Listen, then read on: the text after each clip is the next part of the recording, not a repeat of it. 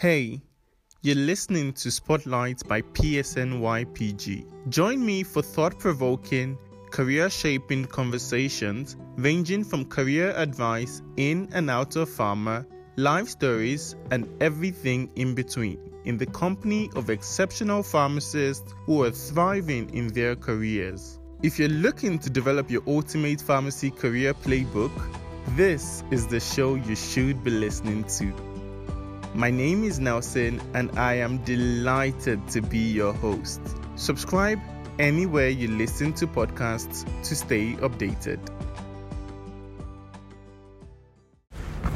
So, hi guys, welcome to another episode of Spotlight from SE01EP8. This is episode 8 and once again I have a very, very special guest.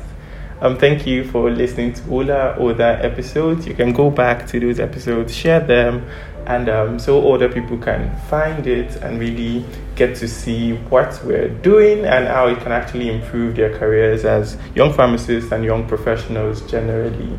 So today I will be speaking to Pharmacist Gbone Ilukwe. She is the founder and managing director of Gbone Pharmaceuticals Limited. Gbone is an indigenous cold chain distribution company specializing in vaccines and biologicals, insulins, and very recently oncology medications. And like always, I never like to do the introductions for our guests on this podcast. I expect and I appreciate when they do it themselves because I believe they do it better. So to start with, we like to start from 3 words you would just say you can describe yourself with just 3 words. Integrity is very important to me. Friendship and perseverance. Integrity, friendship, and perseverance. I know this was putting you on the spot. It certainly was. And that is what happens with every single person that is on the show. Because almost everybody gets taken aback with that first question. But I like the fact that it's always spontaneous and it kind of speaks to who that person really is. Because you don't really have to think about what you really are. And integrity, friendship, perseverance. I can say I've seen all that. And we might just be able to see that when we go through your journey. So first off, we like to start from the beginning. So if you can tell us a bit about your background, you can go as far back in time as possible. Okay, well, so in the beginning, so yes, beginning for me was being homeschooled. Like I remember my very first day at school, and that was because I was 5 years old. I was homeschooled till I was 5 by my mom, who was a teacher. And primary school, secondary school was Holy Child, university was Ife. Pharmacy in Ife was tough, I must say. And then, I came out, worked for a good number of years, and went back to school to do an MBA at Lagos Business School. So that's educational background. All right, great. So would you be able to tell us, are there any parts of your childhood that might have kind of like affected your choice of education going forward? Because being homeschooled means that your mother, your family must have kind of like had a bit of an influence in terms of what you decided to do and kind of like how your interest might have developed. Well, one thing I knew for sure was I like the sciences. I was clearly a science student. There was no negotiation. I wasn't going to be arts. It had to be science. And, my father kind of... my uncle, my dad's brother stayed with us. And he is a geologist. So we kind of bonded because we were the only two that spoke the same science language. And I knew I didn't want to do geology. I knew it was going to be medicine or pharmacy. And... pharmacy one. Pharmacy one, okay, great.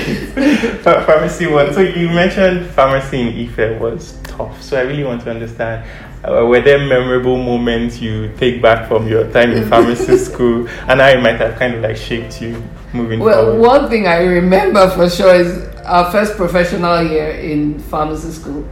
The lecturer walked in, took a look at all of us and said, "Oh, this is a large class. But anyway, not a problem. It's a weeding year." Yes.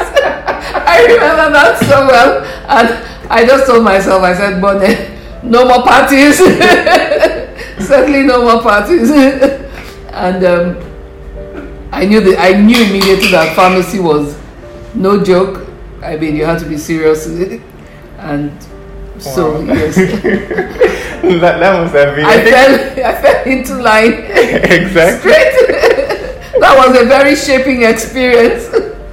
I feel like for a lot of us, we most likely had one lecturer that was always like that. So I think we had quite a lot.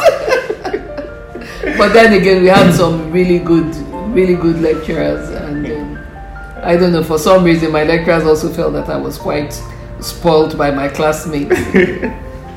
It's alright, great. So you said no more partying. So it means there's a side of you that kind of like was into the partying then. Oh yes. You can just give us a bit of that too. No, my first year in uni, I think I was still trying to understand. I was trying to balance being a party girl and being a pharmacy student. And obviously, being a pharmacy student won. Definitely, because then those words will definitely put you in line and remind you you're in pharmacy school and you need to do something about it. So we can now move on to after pharmacy school, and then how your progression might have been. But before we go into what your progression was like, I want to understand, for now, in terms of the graduates you've seen pharmacy school churn out, what do you think, in your opinion, life after pharmacy school looks like for them in comparison to what it was like for you when you came out? Well, for when we came out, it was, I think most people wanted to work in the industry because you got a car. Okay. So, yeah, for most people, they wanted to work in the industry, but there were some people like me. I was always a community pharmacist, because I came out and I did my internship in Bola Chemist, and I enjoyed it so much. And right after NYSC, I went back to Bola Chemist, and that was the foundation of my professional career. Yes, so, and I really looked up to my boss, Mrs. Oluremi Onosaya, of blessed memory, and she put me through what retail pharmacy really was, is, and I thoroughly enjoyed being a community pharmacist under her tutelage, and I still enjoy being a community pharmacist. Okay. Good. And well, like you said, for pharmacists coming out of pharmacy school now, I think there's a whole lot more that they can do. I mean, for us, it was community, hospital, academia, and you worked in the industry. But now there's a lot in between and outside of that. There's a whole lot more content than we had then. And there's a whole lot more options than we had.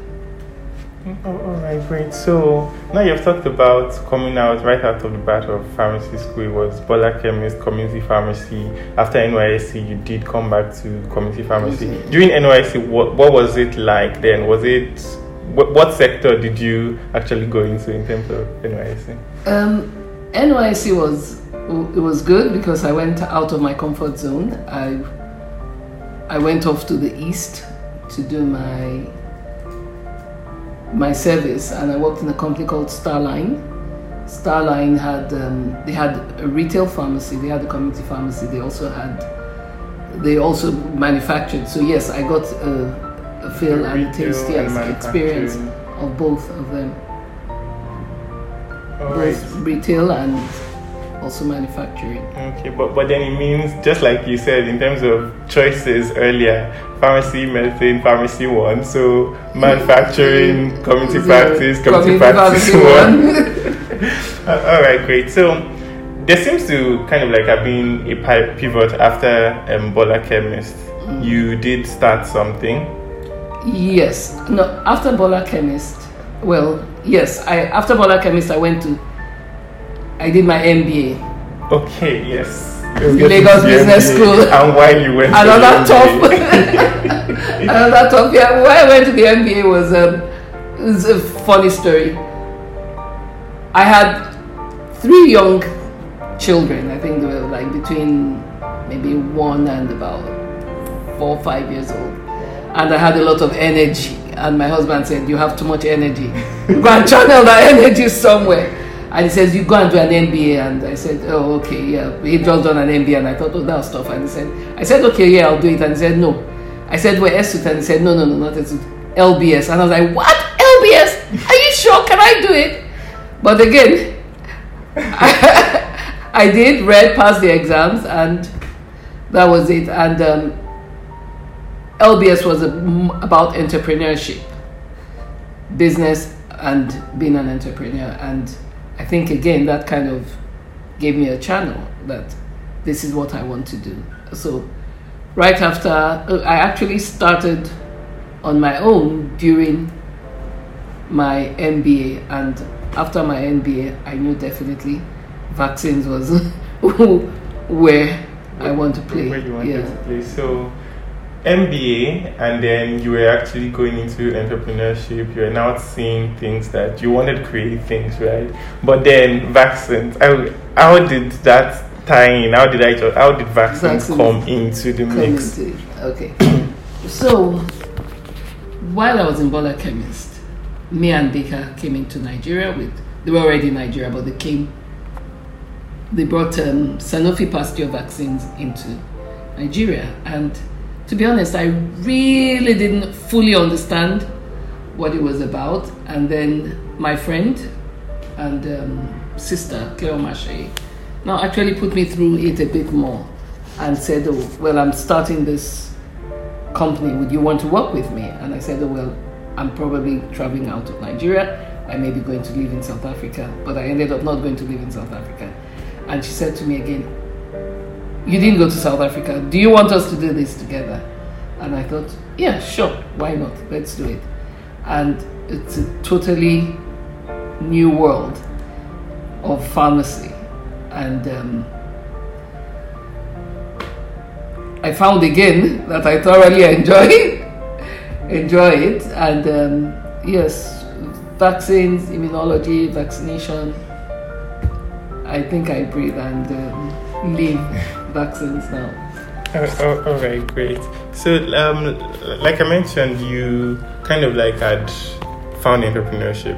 You had now found vaccines, and then you are now within the space where it's new, and then it's relatively something you have to build up in terms of people even accepting, people understanding to start with. So, how did that process go about? How were you able to navigate that process? I wouldn't say it was tough. It's enjoyable because you have to enlighten people. You have to let them understand that vaccines are a bit different from normal pharmaceuticals because it's based on trust, it's based on integrity. Whereas with normal pharmaceuticals, I have a headache and you take paracetamol and you expect to get better.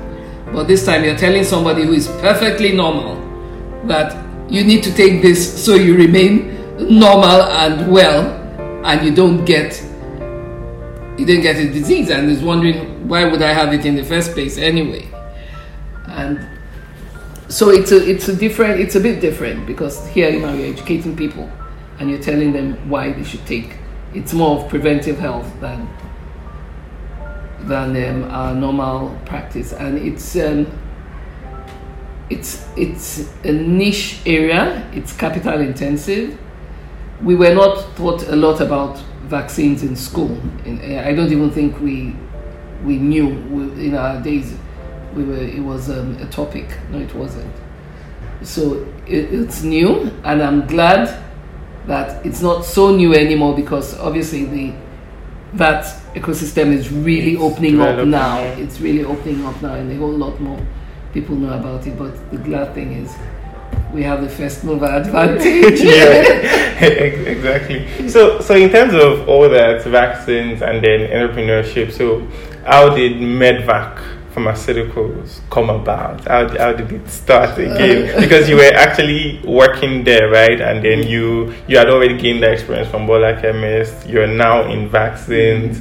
You kind of like started up something also. I don't know if you're able to shed some more light into that. But then we can now finally dive into how Medvac started. Okay, yeah. So it was Vaxipharm, and I managed it for about 12 years, and then again after a while I thought, why don't you go back to community?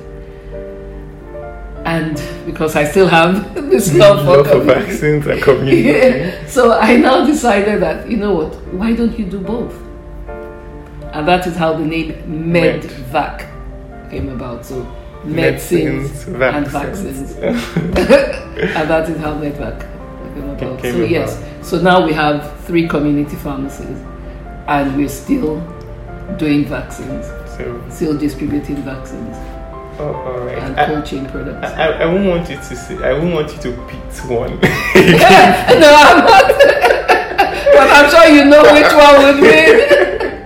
I was tempted to, but since you said no, we will leave it at that. So, you mentioned another thing while you were speaking about being in the vaccine space, and then it being capital intensive and getting to get people buying and stuff.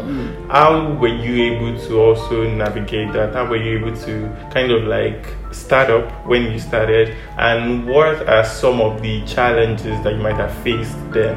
And even you can also speak to some that still exist, because in the vaccine space there still are a lot of challenges presently. Okay, let me talk about the infrastructure.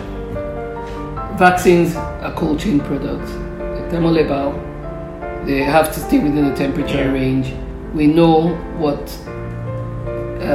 electricity, constant in fact, I can't say we know what there is no constant electricity. So we have to run a gen, we have an inverter, we are moving into solar, we have to have a cold room.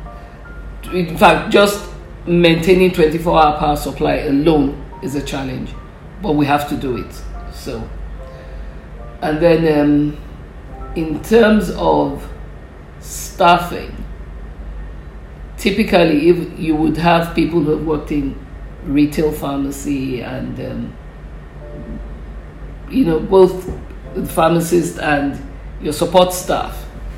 But with vaccines, you have to groom people, you have to train people, and yes, so if one person leaves, it's not very easy to get a replacement because you would have to train. So that's in terms of human resources. Then in terms of would I say marketing now? What a lot of hospitals are a bit skeptical about starting vaccines. Some people then will just tell you outright, no, we don't believe in it. It's autism. It was there, MMR was linked to autism. We don't believe in it. And I call myself a vaccine evangelist. I think I stole that term too. Because I sometimes call myself that now. Yeah, so I call myself a vaccine evangelist. And if you know what an evangelist does, then you would understand what I do. But this time I do it for vaccines. So yes, we go out there, try to convince people. We hold, some organizations are actually afraid to start, or we don't have power supply. I give them a promise of within 24 hours, you would get your product if you're outside of Lagos. Within Lagos, you get your product in 3-4 hours max. So yes, you don't need to worry about power supply. You will get your products there in time to administer. So all you need to do is give us notice, and we would ensure. We would hold your hands, we would carry you through the process until you're strong enough to stand on your own.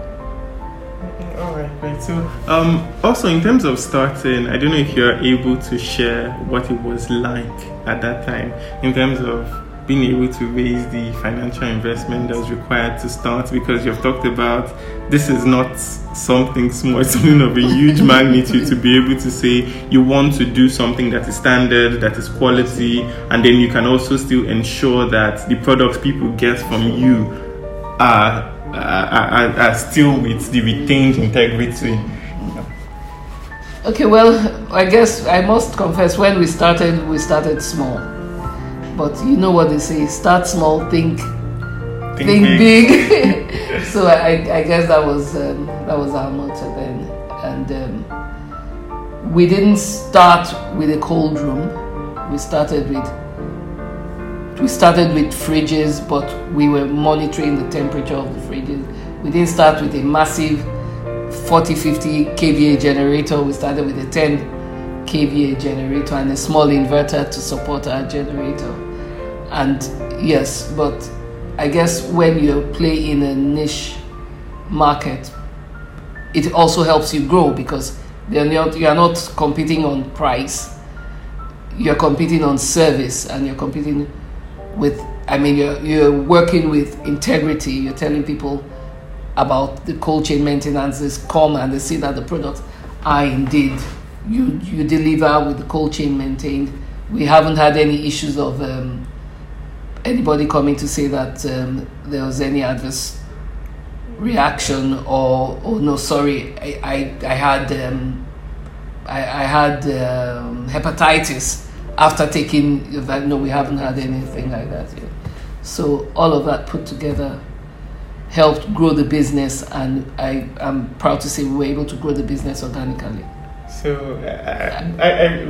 one of the reasons why I asked that question is because most of the times when people see businesses that are big and gigantic companies, a lot of times we think you need like all the resources in the world ready. But one thing you've said now is the fact that the ability to be humble, to start as small as possible, even when you're not sure of what the outcome will be, because you're in a space where it's even a bit more difficult to play, based on you have so much more work to do in getting people's buy-in, getting to understand that you're not even investing in staff that is coming to work for you.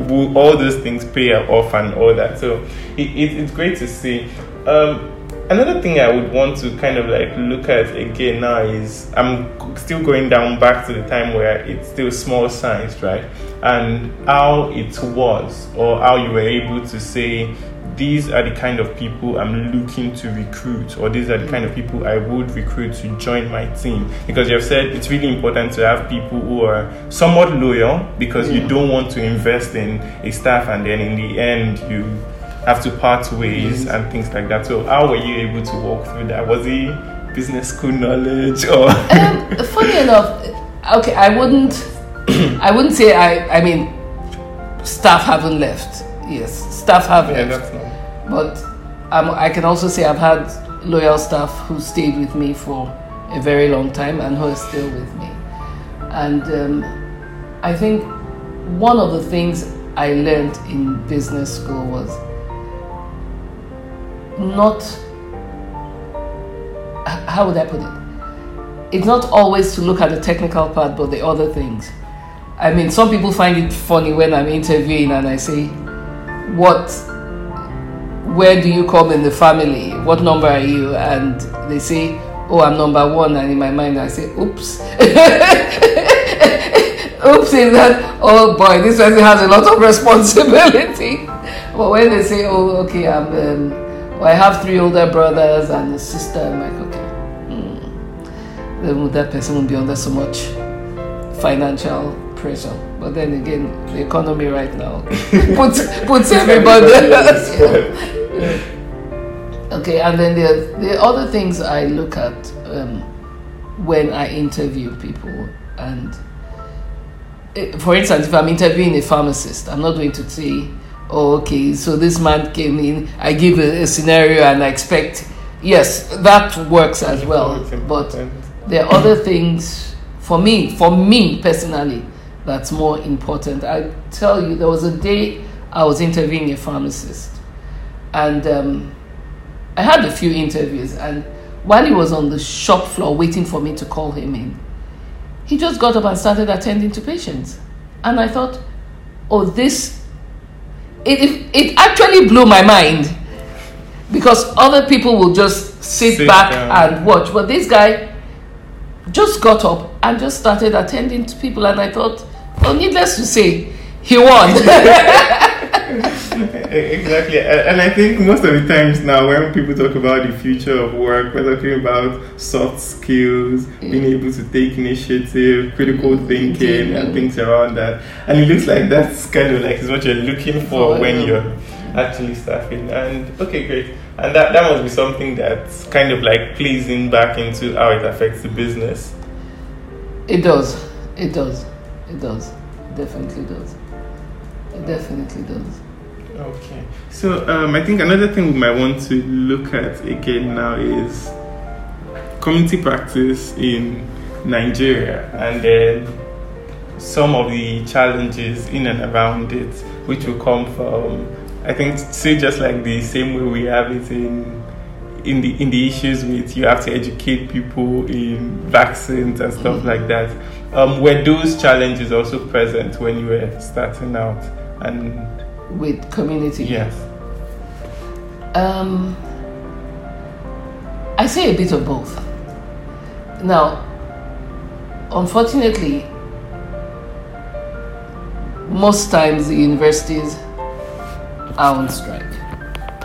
So I've had a pharmacist who, for instance, didn't know what trimethoprim was, or the dosage, or that you have to take a lot of water. But then again, there are also young pharmacists that are fresh out of school and have new things to teach me, just as I have to teach them. So for me, most times it's a win-win situation, because I learn from them, they learn from me. They teach me technology, I teach them I teach them pharmacy. And then so it's a good blend at the end of the day. Okay, so you would say, just like it says friendship, so that means collaboration is something you're very big on, and that is really important in the team dynamics. Okay, so that takes me into something else, and I like the fact that you mentioned technology. So a lot of things are happening with technology in the technology space now. I know, tell me about it. A lot of young people are building startups. You even find 18-year-olds building companies and things like that. So what kind of like is your perspective around technology generally, and how you think it might kind of like shape the both industries you're in, community pharmacy now, and then even in the space of vaccines and all that around it? We already see it. We see it happening. We see the apps coming up. Calva. Yeah, Calva. There are lots of apps coming up, and even in both in the vaccine space, in community pharmacy, technology for me is the way. It's not even, we are even beyond the way forward. Is the way to the destination, and the destination just keeps. How do I put it? There's this Japanese term, kaizen. You just never get there. It just keeps improving and improving and improving. My personal fear is don't get left behind. Gbone, don't get left behind. So yes, I find I'm constantly struggling to keep up with technology, but once you think you've gotten there, then and something new comes up, So again, for me, there was some interview.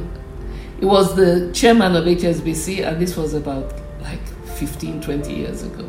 And he said something. He said, people always think, oh, I'm brilliant. I'm not brilliant. I just surround myself with brilliant people.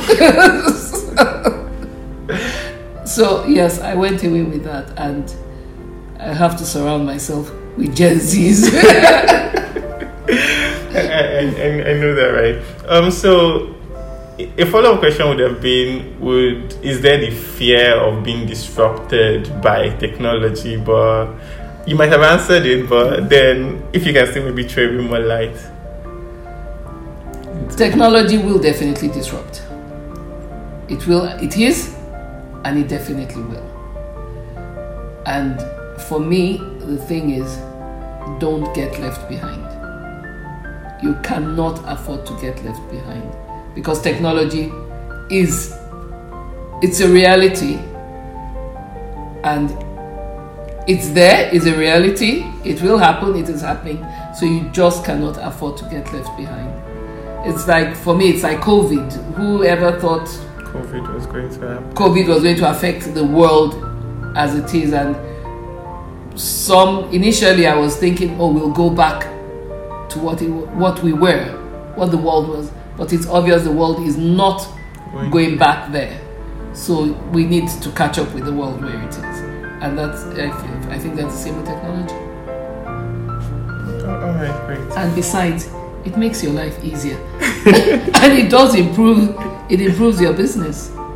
I quite agree, because that kind of like is always the aim of every technology, in terms of being able to kind of make processes easier, make things just happen a bit more faster, and then get those things out of the way. So we've talked about technology, we've talked about young people are doing great things, but still there's the need of that core, in terms of, for example, say young people are trying to build things, they're trying to kind of like show how much they can do. What exactly would you say would be the best thing for young people to do, for example, as starting out companies and things like that? Where should they kind of like be focusing when they're starting out, in terms of how the company needs to move, how the company needs to grow, especially when it's now, we're talking about healthcare, you've talked about integrity, you've talked about quality and things around that. Where exactly should be the focus, and how should that approach be for young people? That's a tough one. That's a tough one. Well, from my experience, for young people, I would say look at where the old people missed it.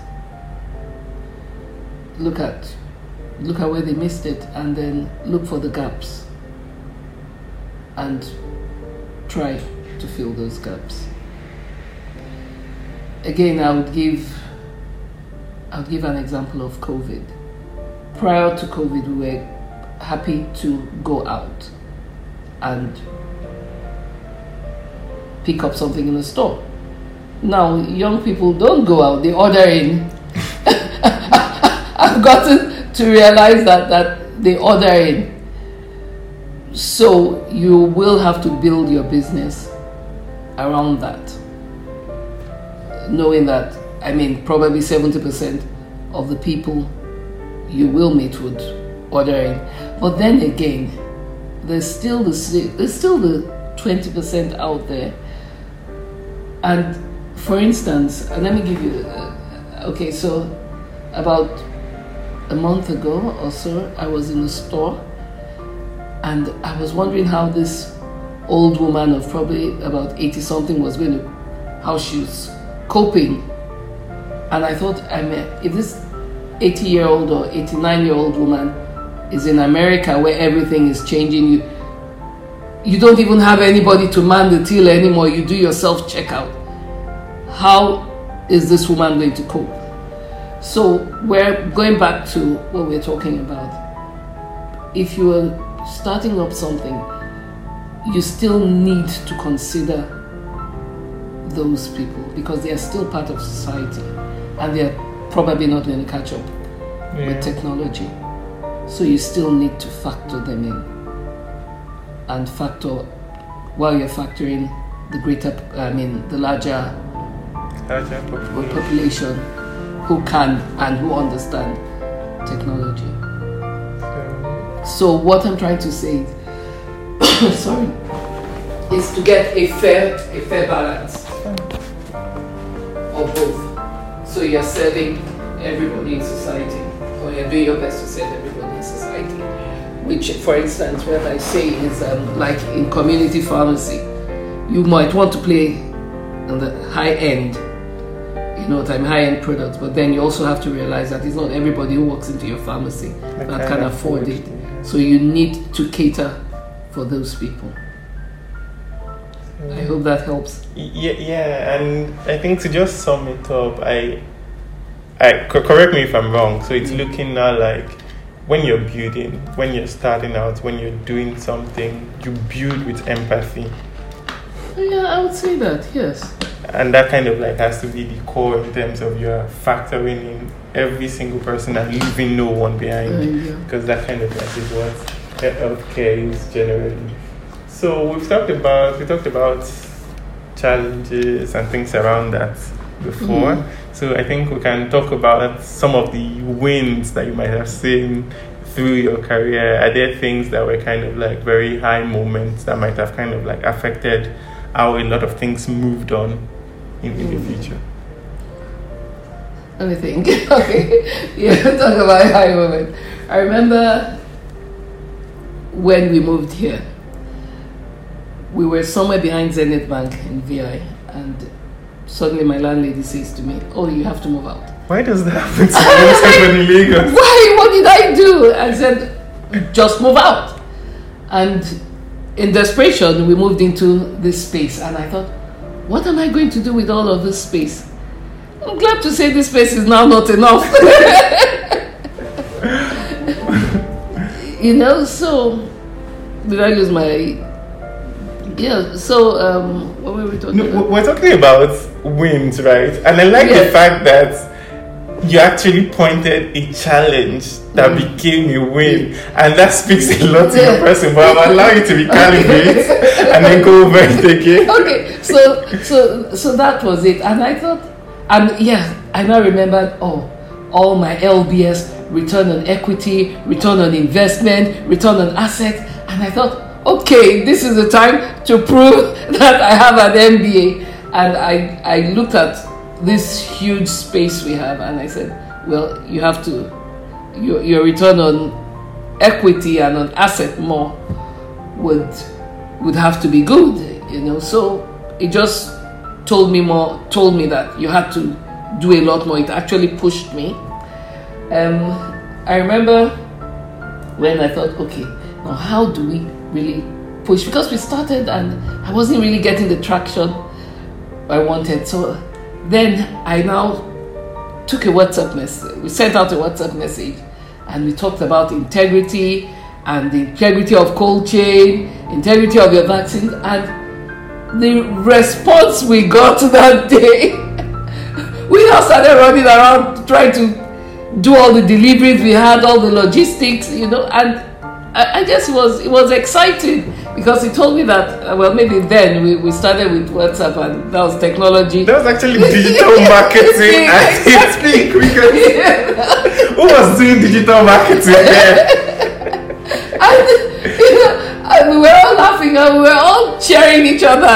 And then there was something else. We said, for every small achievement, we would cheer ourselves up, And I found out that it really encouraged the team, it encouraged me, it encouraged all of us.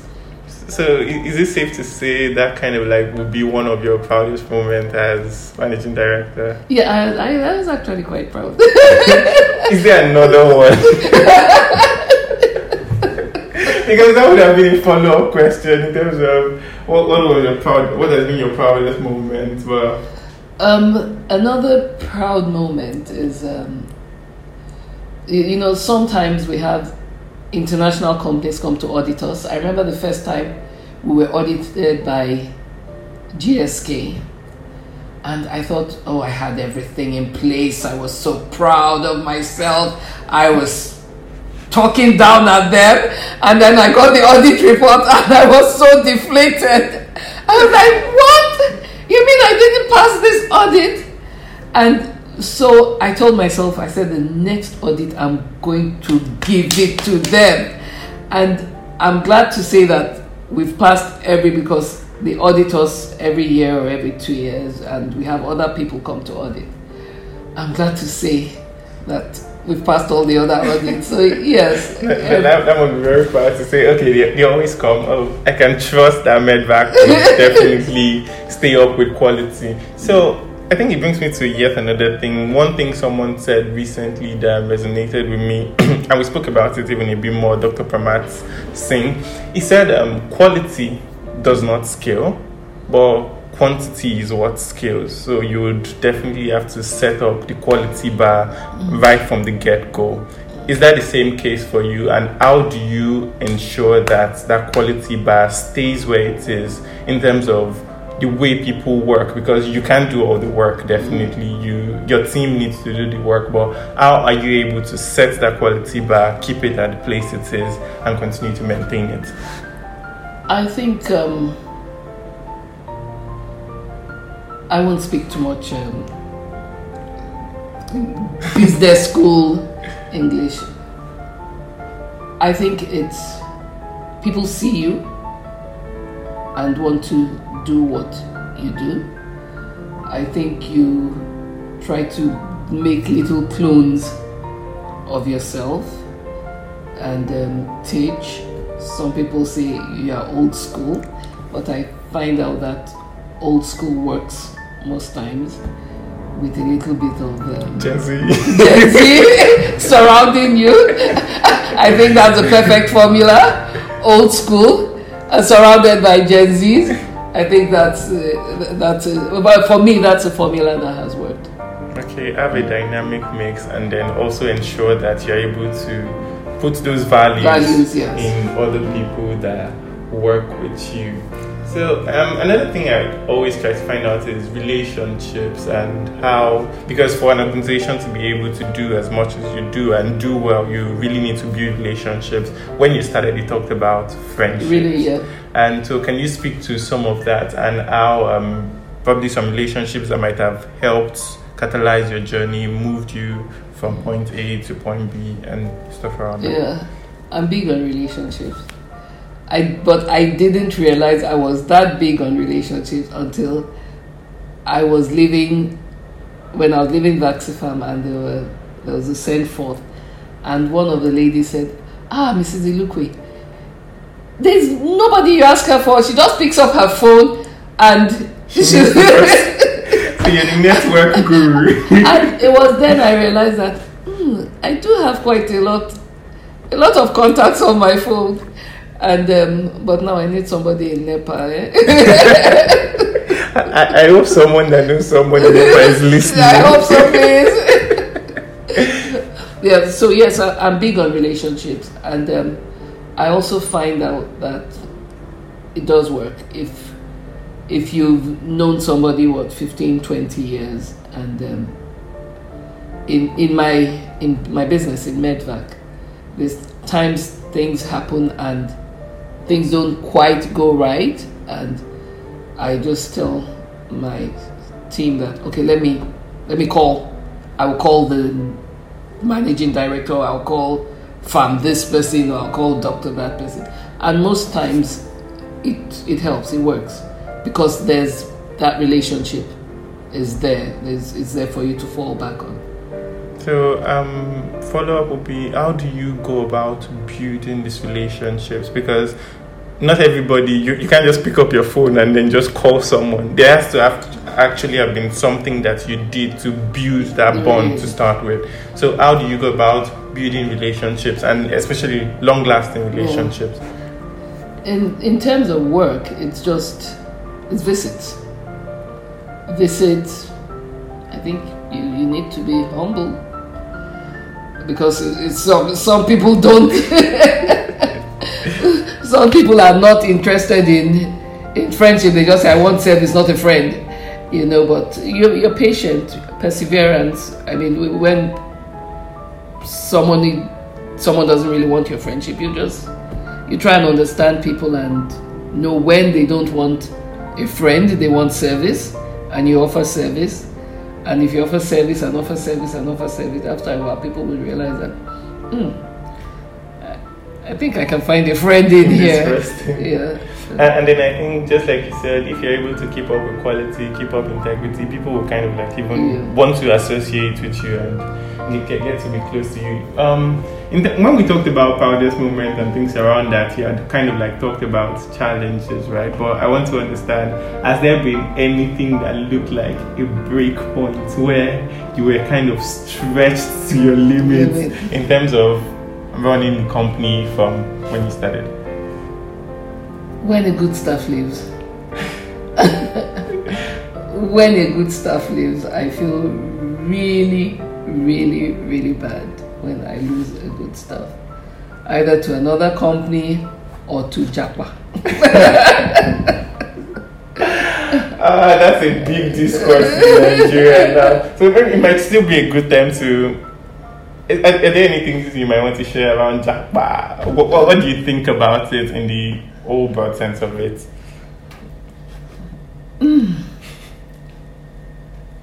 To be honest, I can't say I blame people for wanting a better life, but what better life, better experience. But what I say is be sure you have a plan B before you Japa. Be sure you have a plan B, plan C, and possibly a plan D, which is come back home.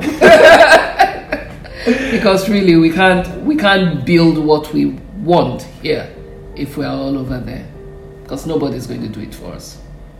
We have to do it, and we have to get it right for ourselves. So invariably, if you're out there, you want Nigeria to be better, you want Africa to be better, you might not be able to do it from afar. You might need to be on the ground to build that thing you want. So invariably, again, you're saying the grass is not necessarily greener on the other side. It's not necessarily greener on the other side. It's definitely not necessarily greener on the other side. All right. So I think we're kind of like tailing towards the end now. And one thing I want to find out is, right from when you started your career and then moving on, it seems you've always done things you loved. So I asked a lot of people this, and most of the time people say they wouldn't change anything, but would there be anything you would say what you would have liked to change with your journey? The one thing I would have liked to change, even though I loved community pharmacy, was to have worked in the pharma industry as a rep, as a medical rep, which is what I advise every young pharmacist. Work in the pharma industry, if possible, work in a multinational, because what a multinational gives you, a multinational builds you, and it gives you, how would I put it? It helps you when you work in an industry. I wouldn't even call it, a structure. I was going to say regulated, but structure. That structure. It's remember how in biology you have a substrate and you can build on it. Yeah. That structure, you need it to run a business in the future. So I always advise young pharmacists, if you can, a year or two work in a multinational, if you can get into a multinational. It's not always about the cars, and I remember for us then it was about the cars. You got a car once you came out of school, you would join Glaxo, you get a car. But it's also to look beyond the car and look at the structure of where you work. It helps. I remember I used to laugh at GSK and say, people have SOPs for SOPs. But those SOPs are actually give you a structure which you can now implement, build on and implement. All right, great. So these are just very rapid fire questions we're going into now. So I would want to find out, what would you term the best career advice you've received? Surround yourself with intelligent people. So you definitely should not be the smartest in the room. Definitely. No. Okay. A good leader, but a good leader doesn't necessarily have to be the smartest in the room. So you need to I don't have to be the smartest in the room. bring smarter people into the room to get things going. So what one thing do you know now in running your business that you wish you knew when you started the business? What's up? Oh no. What one thing do I know now I wish I knew? it might be more than one thing. Just anything that you feel like. Okay. Fully understanding the mission, the word vision, and mission. Then I really didn't understand it and how much it drives you. I had that drive, but I didn't know what it was, and I wish I knew more of it then. You know what? I understood that is what it was, and be able to build on it. All right, great. So, is there one person I could hazard a guess, but I would not? But is there one person you would say that has kind of like significantly influenced your career? Mrs. Onosan. You thought I was going to say my husband, right? I thought you were going to say your husband, actually. Mrs. Onosan. May her soul rest in peace. So that background at Bola Chemist was really important. Bola Chemist was very important. It was very, very important. So if someone was, I like food, so I always ask about food. So do I. So if you had a cooking pot now, you wanted to cook a successful career, successful business, you need 3 ingredients to go into that pot. What would they be? Integrity, perseverance, and a good vision. Integrity, perseverance, a good vision. So it ties back into the person that has integrity, you persevere, and then you build relationships. So it's still always the same thing. Fiber of the person, core of this person. I think that's what we always try to see when we do Spotlight, is to see who are these people. It's real people that build these real companies, and for people to be able to understand that this is the thought process around this person, and this is how maybe you kind of want to think if you're listening. So if Mrs. Ilukwe from 20 years ago saw you today, let me say 25 years, because it was around that time you started your career, right? So about 25 years ago, saw you today, and then she was looking down upon Mrs. Ilukwe that is sitting right here today. What do you think she's going to say to you? So if you from 25 years ago sat across you now and was looking at you, what do you think she would be saying to you? You've come a long way, baby. You remember Charlie? You probably don't know Charlie. Charlie, Charlie was like perfume that we all used, and the tagline was "You've come a long way, baby." Yeah. So yes, you've come a long way. Yeah, absolutely great. So, is there any question you would have wanted me to ask that I did not ask? I can't think of any. Can you? Okay, no.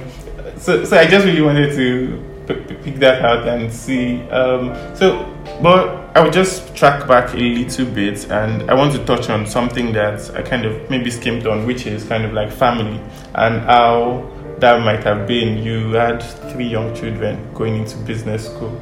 How was that? How were you able to manage that? Ooh. I forgot my wedding anniversary. I forgot my children's birthday, and it was tough. It was tough, but not forgetting my wedding anniversary, I can't forget because I had an exam or something. I had a test, and I was just rushing out of the house, and my husband was looking at me. And in my mind, I'm thinking, why is he looking at me? And then when I walked out the door, he says, "Happy anniversary." Yeah, did you say what? Did you ask me what was my low times? That was one of them. When he said to me, "Happy anniversary," as I was walking out the door. But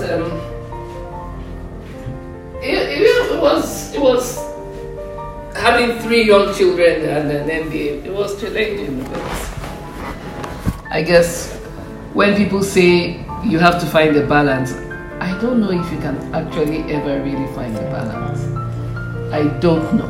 I don't think I have actually succeeded in getting that balance one always. One has to give. Yeah, one. For me, I don't know. There's some people who are just great at it, but for me, one has to give.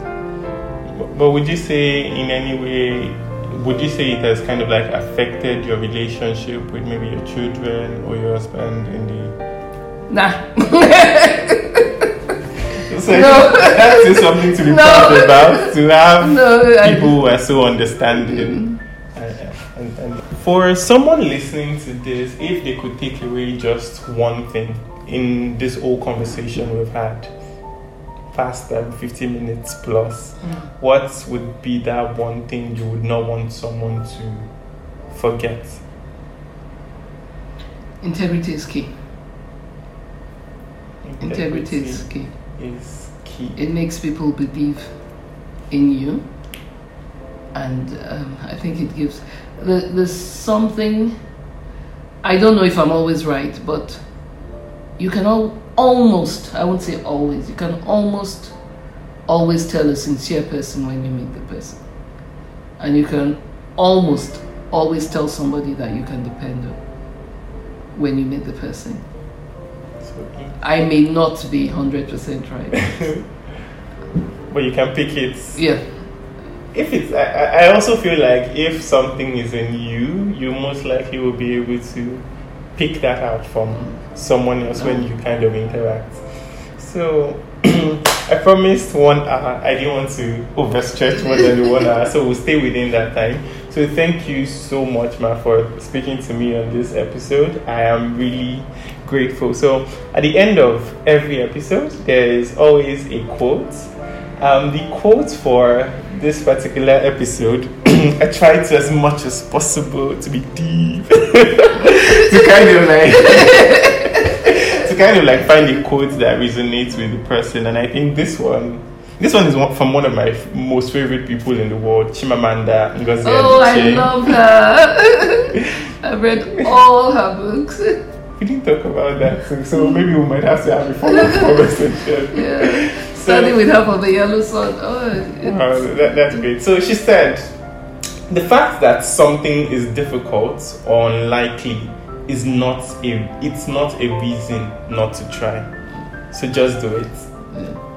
So that is the aspire to perspire for this episode. And I hope someone holds on to that and holds on to the word that integrity is something you should never trade off of. So if you enjoyed this episode of Spotlight from PSNYPG, why not leave us a rating everywhere you listen to podcasts? And then also share the episode. I would always say this. If you share the episode, more people can find us, more people can see what is being done, more people can benefit from this rich knowledge that is shared on the podcast. PSNYPG also has a newsletter. It is Pharma Buzz. You can subscribe by going to psnypg.substack.com. Also, don't forget to follow PSNYPG on Instagram and on Twitter. On Instagram, we are at PSNYPG, and on Twitter, we are at PSN-YPG. I know Medvac is also social, so Mark, can you share the handle for Medvac? Okay, so we'll put that in the show notes together with all the other information. We'll put the social media for Medvac, and everywhere else you can actually find Medvac on the internet. Medvac is on the internet, you will find that. So we'll share that in the show notes. And then so until next time, when I am back with another episode of Spotlight, you've been listening to the voice of Pharmacist, Gbone, Ilukwe, and Nelson Uko. And I also always forget to say it. I'm a pharmacist too, right? And so thank you all so much for listening, and I hope you enjoyed this one, and that we see you in another episode. My final words, Ma. Any last words? Thank you, everybody, and I hope you enjoyed it. Thank you so much, Ma.